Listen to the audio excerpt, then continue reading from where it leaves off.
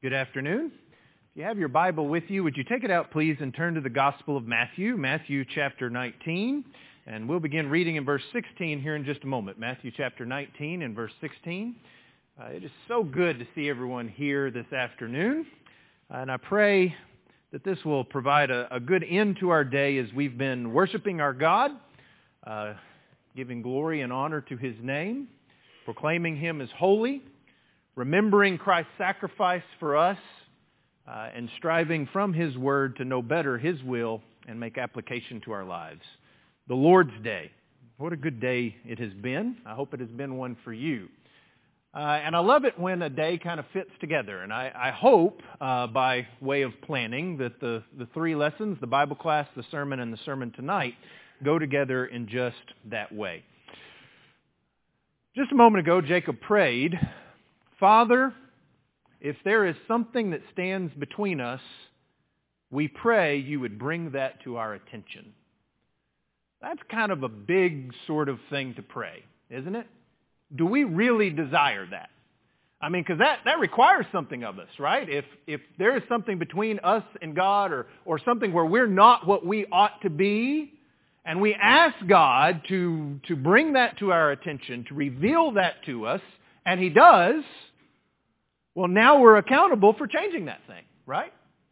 And that's exactly what we find right here in Matthew chapter 19. That kind of attitude that says, okay, Lord, what else do I need to be doing?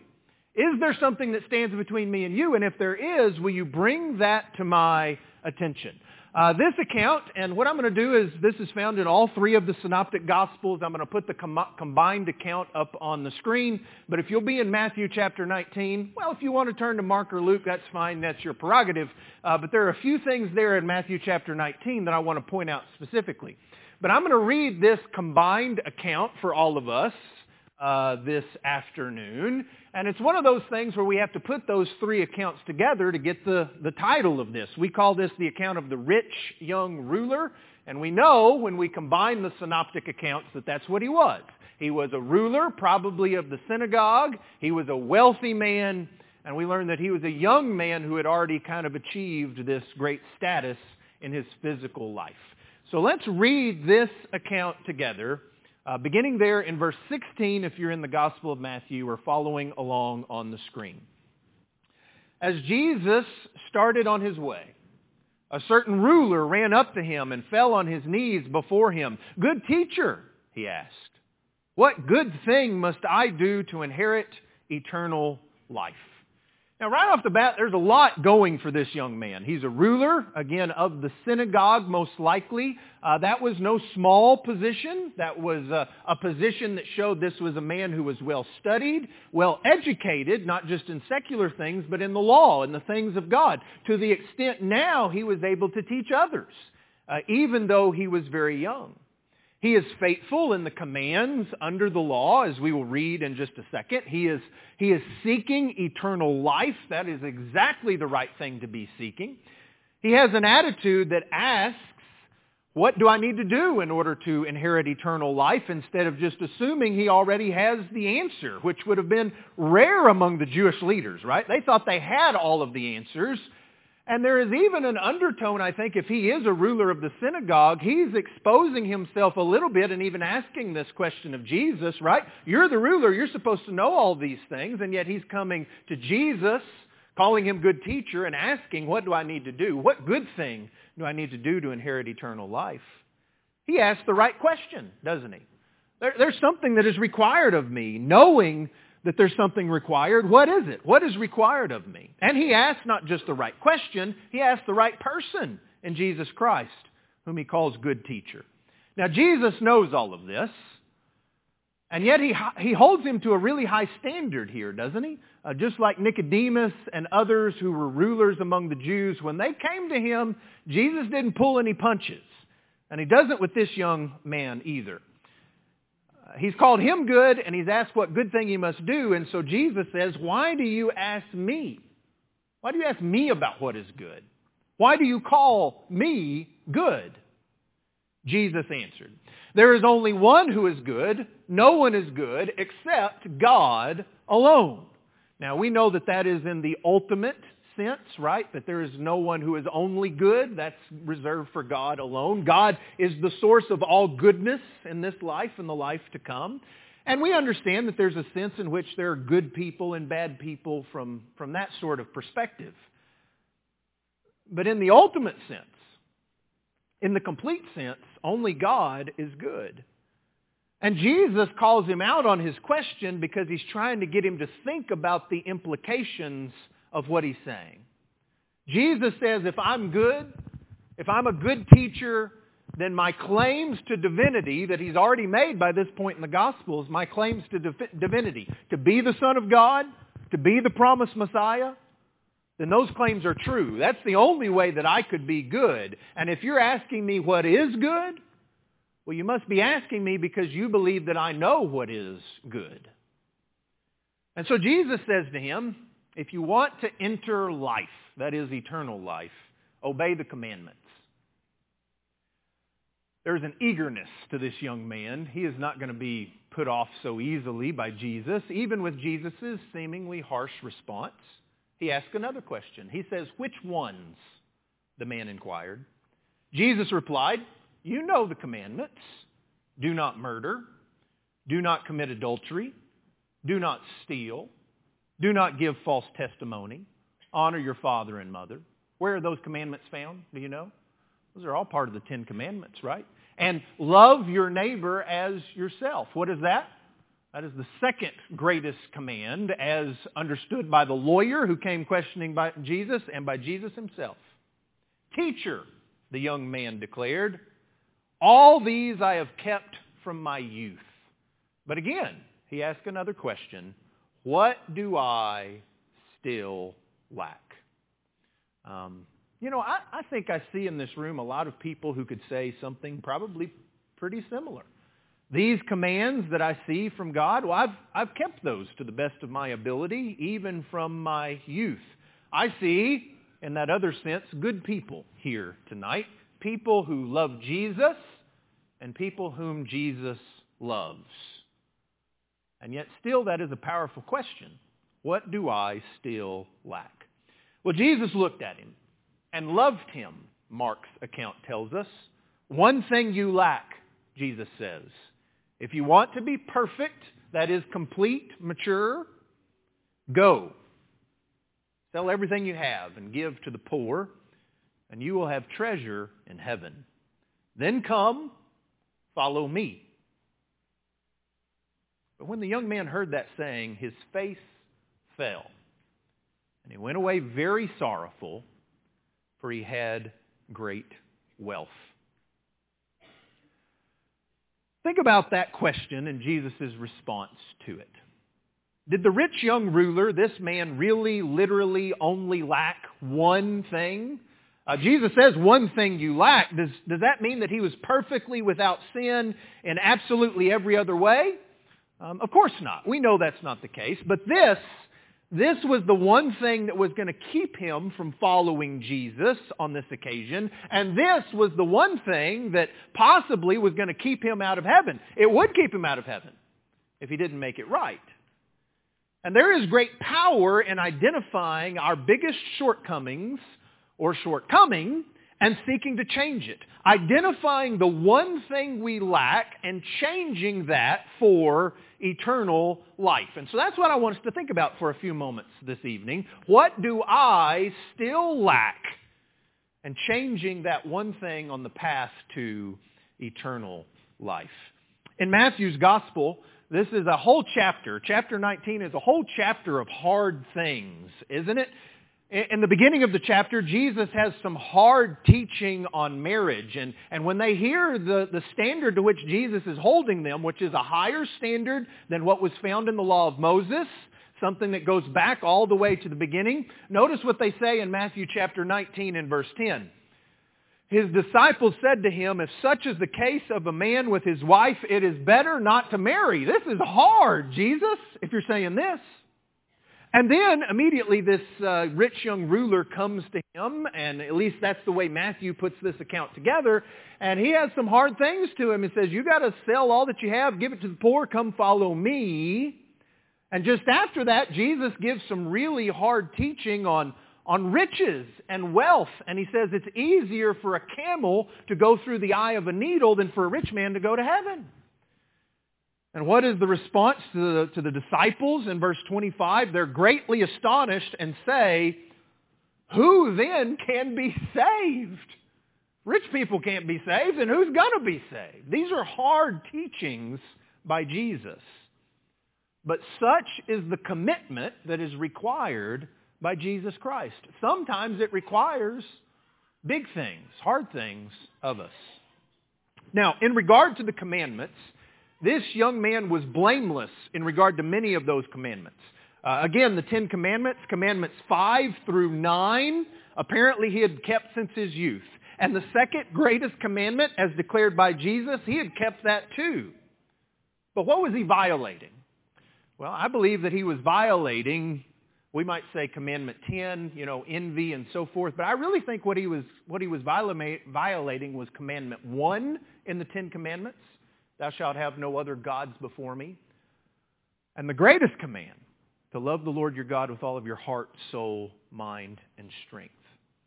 Morris says, the young man of this story was quite unaware of his failure to keep the commandment to have no other God but the one true God. He made a god of wealth, and when faced with the challenge, he could not forsake that God.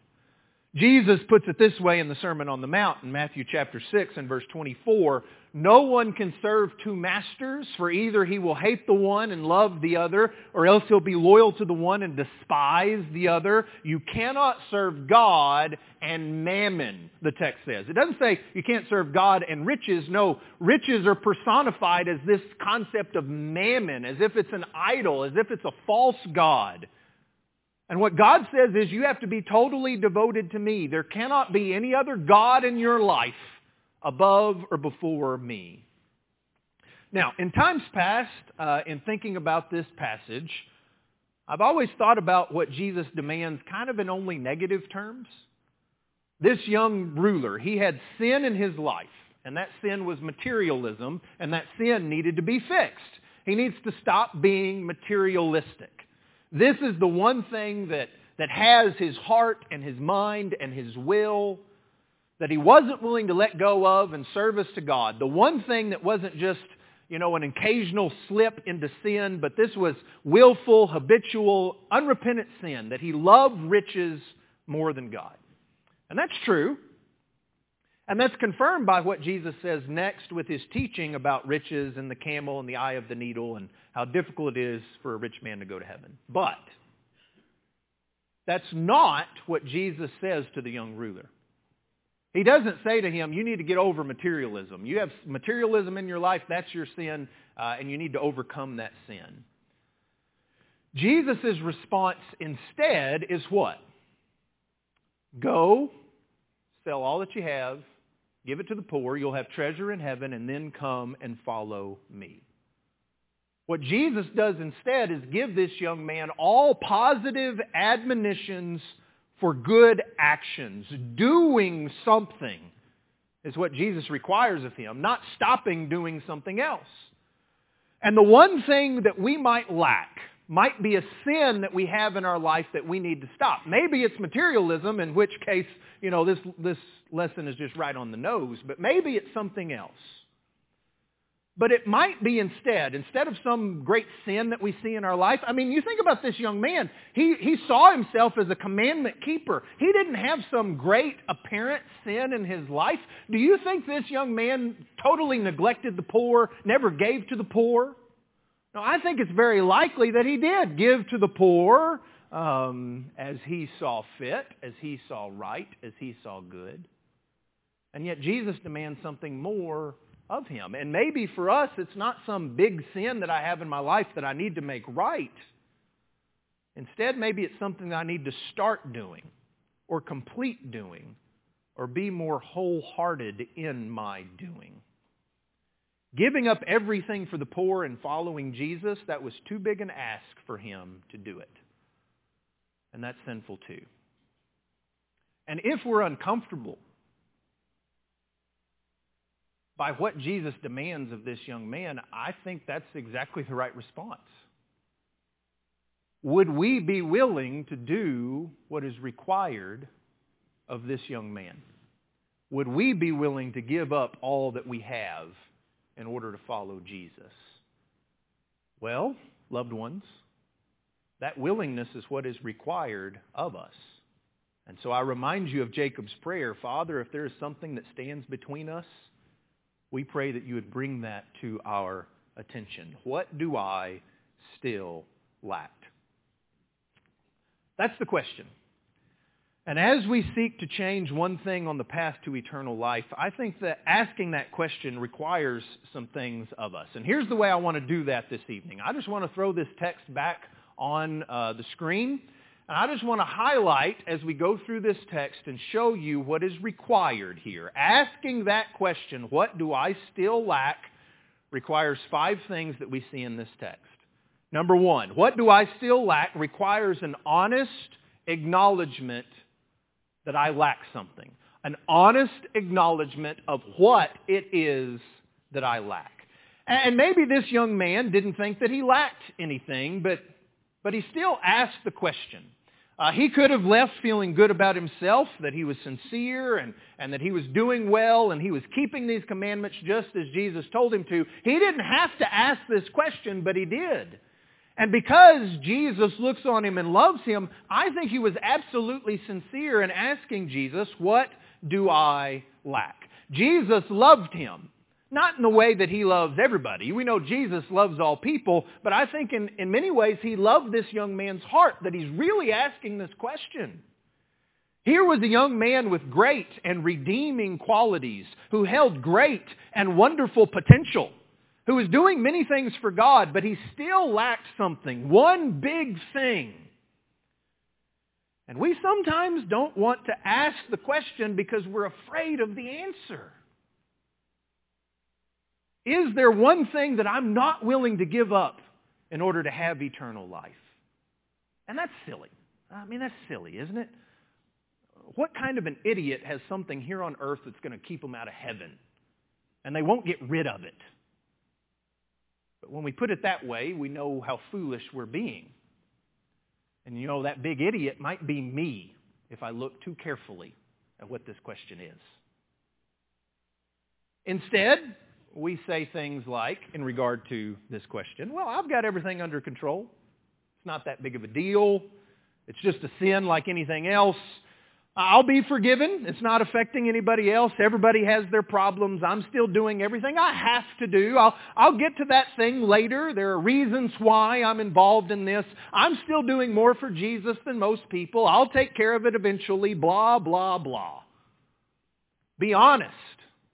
Be honest with yourself. What do I still lack? Not, what do others lack? What do I still lack? I think the regular asking and honest answering of this question is what separates the most mature and faithful among us. What is it that Jesus says?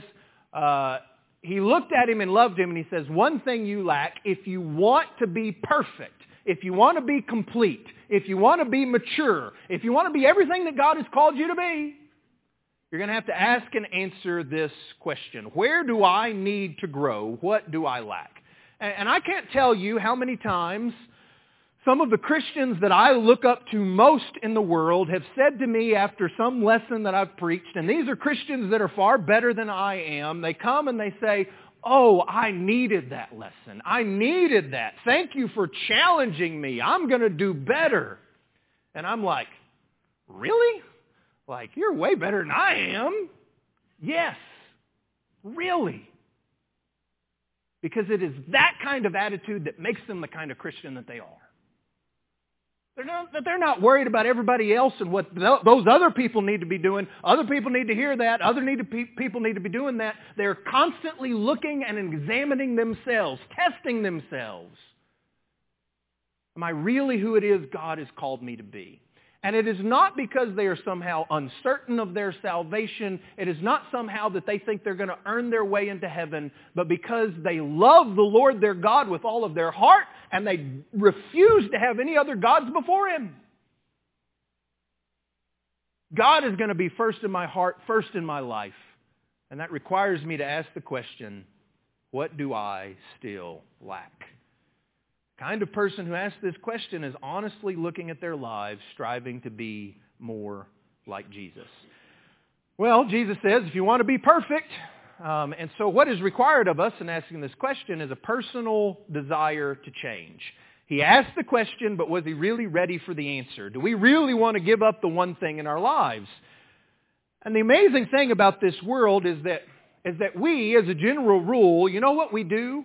We do the things we want to do. Now you say, no, that's not true. I do all kinds of things that I don't want to do all the time. No, the reality is you do things that you don't want to do because you'd rather do those things than face the consequences of not doing them. You know what we do in this life? We do what we want to do. And God gave us that power. The power of free will, the power to choose the things that we want to do. And if we're not personally and totally committed to something, the reality is sometimes it's just not going to happen. Is my desire to change, is my desire to be all that God has called me to be, is that because that's what I really want? Do I really want that? Or is it something that I just know I'm supposed to do? Maybe I want it for others. Maybe I'm doing it for the sake of my job or the sake of my spouse or boyfriend or girlfriend. Maybe I do things for my parents or my grandparents. Maybe I do it so I don't get in trouble. Maybe I do it for my mentor in church. Maybe I'm going to do it for my kids, and so I know I need to do these things for them. All of those are fine motivations, but ultimately they fall short of what is required. What is required of us ultimately is to do what God has called us to do, to be complete in His sight. We need to do it in order to be complete in the eyes of God. Because we have to do it. Not because we're afraid of hell, but we have to do it because we love Christ and we desire to please Him. So what is it that Jesus says? If you want to be perfect, go sell everything that you have and give it to the poor. The third thing is a plan of action. An executable plan of action, if you want to take it that far. We all know that we need to have goals and plans in our lives, and we talk about how those need to be attainable, right? That there are things that I need to do, and I need to make sure that I can obtain the goals that I set for myself. But let's not sell short the power of big transformational change. I mean, we had a whole week on that, right? Don't be conformed to this world, but be transformed by the renewing of your mind. Obtainable goals and big goals are not mutually exclusive. And so let me ask it this way. In regard to this rich young man, could he have done what Jesus asked? Thumbs up or thumbs down. Could he have done what Jesus asked? Was what Jesus asked of him really, really big? Was it a really big thing? So it was big, but it was also obtainable. And how do we know it was obtainable? Because God never asked us to do something that we're incapable of doing. God asks us to do the things that He knows that we can do. Now, sometimes the only way we can do them is with Him. Don't misunderstand me on that. That's not us pulling us up by our own bootstraps. With God, it is possible, in verse 26, in regard to who then can be saved. With men, this is impossible, but with God, all things are possible. But the idea is God only asks us to do things that we are capable of doing. Maybe only with His help, but He would only ask us to do those things if we can and could do them. Now, the world says you can't do that. I mean, that's just too much. And I'm not rejecting the help that the world can provide, but Jesus says you can do it at my command. And Jesus does not require anything of us that we cannot do for Him. And He may be providing the way of escape through all sorts of physical things that we might do. It might be AA or medication or peer accountability or a daily planner or anxiety reduction techniques or whatever. God might be providing some physical things to help us. But our plan in overcoming our one thing, whatever that might be, or implementing that one thing in our life that we need to be doing, our plan should be complete mastery and disciplining ourselves on our one thing. And what I require is the wrong word. What I ask of you, this afternoon is just to spend a few moments thinking about this question. What do I lack? And writing down that thing, whatever it is, maybe writing it in your phone, writing it on a piece of paper. I think there's something powerful about writing it down. And then write down how you're going to do that. And then do it. And so what we see is, well, there's an honest acknowledgement of what we lack. There's a personal desire to change. And there's a plan of action in order to try and implement that change. And those three things are really, really good. But if we're being honest, those three things probably in and of themselves aren't always enough. At least not usually. And I've seen people, you've seen people, I've seen myself. In a moment of clarity, in a moment of resolve, get this far and say, yes, I want to change, and I'm lacking in this area. And I desire that, and here's my plan in order to do that. Only to quickly fall back into what they were doing before. The alcoholic who removes all of the booze from the house. The one who's addicted to pornography, who deletes all of those things. The immodest apparel is thrown away. The social media accounts are frozen. The credit cards are cut up, only to be bought and downloaded and put back in the wallet a few days later, if we're not careful. Because the last two steps are what separates what we find here with what Jesus demands and provides from just self-help that we see out there in the world. What is it that Jesus says after go sell all that you have and give it to the poor, and you will have treasure in heaven? What is required of us as Christians in asking this question is to ask it from a spiritual perspective. The fourth thing is an emphasis on the spiritual over the physical. What is sacrifice? Well, my favorite definition, I stole this from Russ Bowman, is giving up something you want for something you want more. And almost all of our decisions are made on the basis of what we value the most, what we want the most. And all of our one things, when it comes to the things that are separating us from God, can be summarized in the same way. We value the physical over the spiritual. And we have to change that perspective to get rid of those one things for good, for eternity. If what we truly are seeking is eternal life, then we should come at those things from an eternal perspective. That spiritual things really are the most important. It wasn't that eternal life wasn't important to this young man. That's the very question that he asks. It was important to him. The problem was that riches were more important. And so he was willing to sacrifice eternal life for riches instead of sacrificing riches for eternal life. We quoted from Matthew chapter 6, verse 24 a moment ago. Go back to Matthew chapter 6, if you would, just a few pages earlier in Matthew's gospel. In Matthew chapter 6,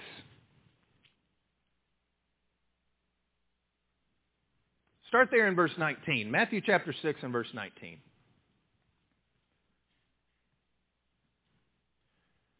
Do not lay up for yourselves treasures on earth, where moth and rust destroy and where thieves break in and steal.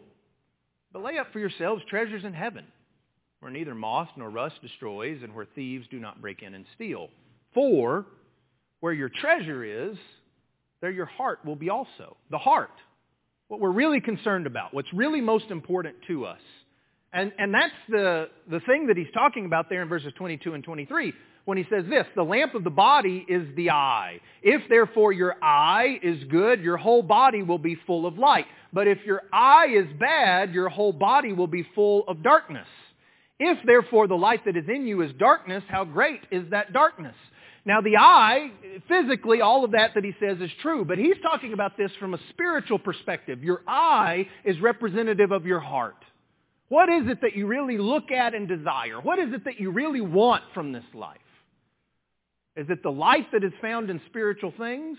Or is it the darkness of these physical things that are going to pass away? That's how it's connected to verse 24. No one can serve two masters, for either he will hate the one and love the other, or else he'll be loyal to the one and despise the other. You cannot serve God and mammon. So what is it that we're supposed to do? Well, in order to not worry, verse 33, but seek first the kingdom of God and His righteousness, and all these things will be added to you. That's what we're seeking. That's where our perspective is. Because as Christians, we see with more than our physical eye. So how do we have this change of heart to seek first the kingdom of God?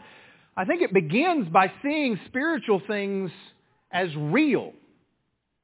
We often think of physical and fake instead of physical and spiritual, I think. Spiritual isn't physical, but spiritual is real.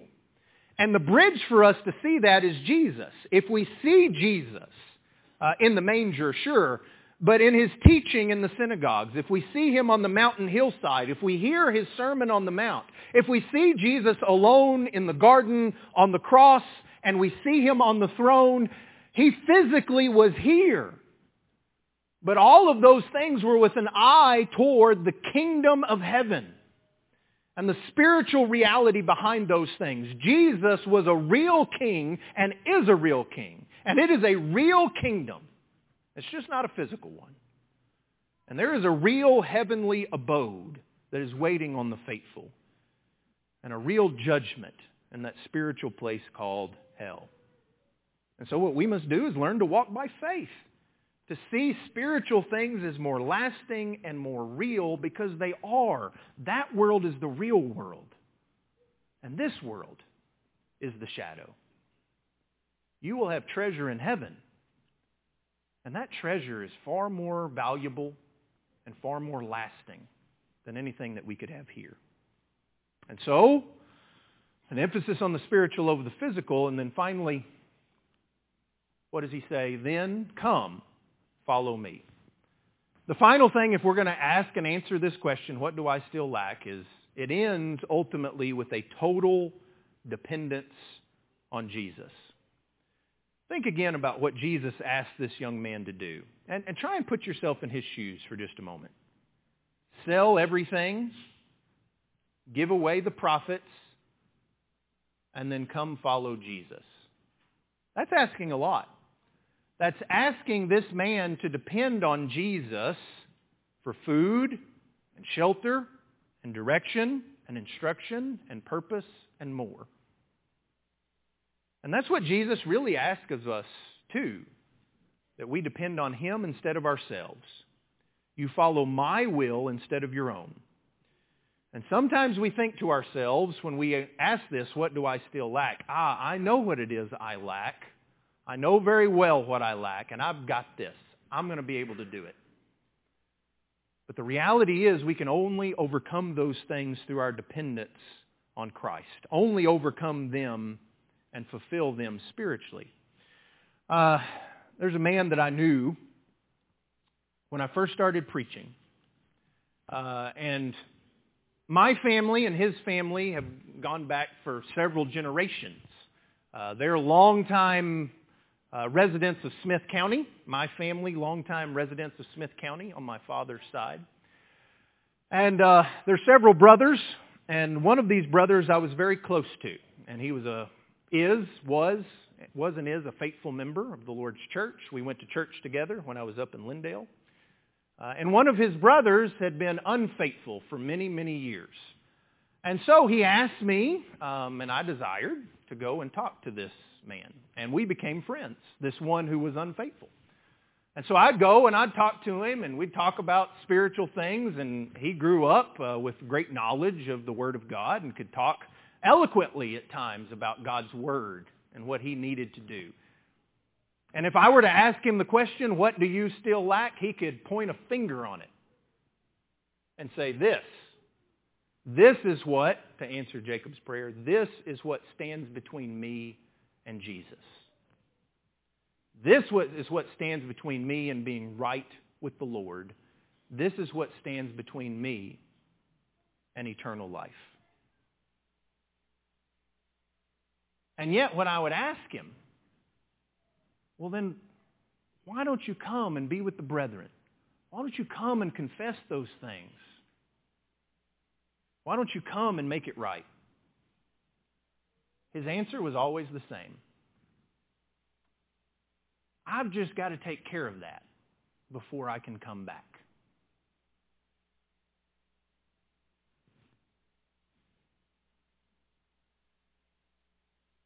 And he never did.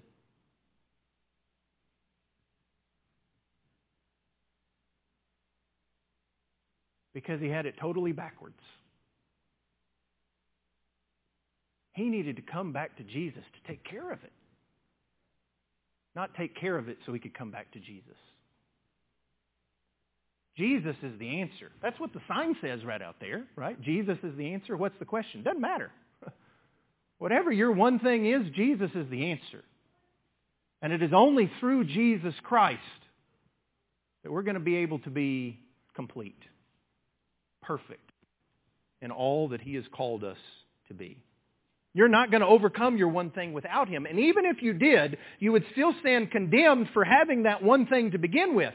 And so the call from Jesus is no different than it was with the rich young ruler. Then come, follow me. Submit to His will for your life. Repent of what it was that you were doing before. Come to Him in humble submission saying, whatever it is Jesus desires of me, that I am willing to do. And some of you here this evening, I know you, and you have already sold all that you have, given it to the poor, and followed after Jesus. At least metaphorically, that's exactly what you've done in your heart and in your life. And my call to you is to help those who haven't, because it's difficult to hold their hand through this process, to guide them, to give them something to imitate as you imitate Christ. And even for the rich young ruler, there were those that he could have looked at and said, look, they are the very ones who are doing what it is Jesus is asking me to do. If you look there later in this same chapter, in Matthew chapter 19, look there just after all of what Jesus says about riches. In verse 27, then Peter answered and said to him, see, we have left all and followed you. Therefore, what shall we have? Peter, as he so often did, like a bulldozer, just kind of stumbles upon the right question, doesn't he? Wait a second, you're saying leave all and give all up and follow after you and depend on you? That's what we've done. So what will we have? So Jesus said to them, assuredly I say to you, that in the regeneration, when the Son of Man sits on the throne of His glory, you who have followed me will also sit on 12 thrones, judging the 12 tribes of Israel. And everyone who has left houses or brothers or sisters or father or mother or wife or children or lands for my name's sake shall receive 100-fold and inherit eternal life. So the application is abandon your family, sell all your things, and go to Africa. Maybe. If that's what God required of you, would you be willing to do that?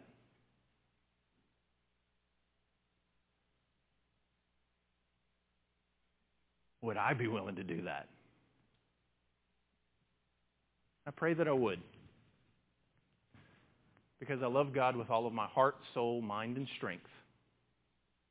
And whatever one thing I lack, whatever I lack, my prayer is that He would make me aware of it, reveal it to me, so that I can be who it is that He's called me to be. But so often it is not some grandiose thing as we think about it in those terms. It's the small acts of service and sacrifice. The small moments where we say no to sin and yes to Jesus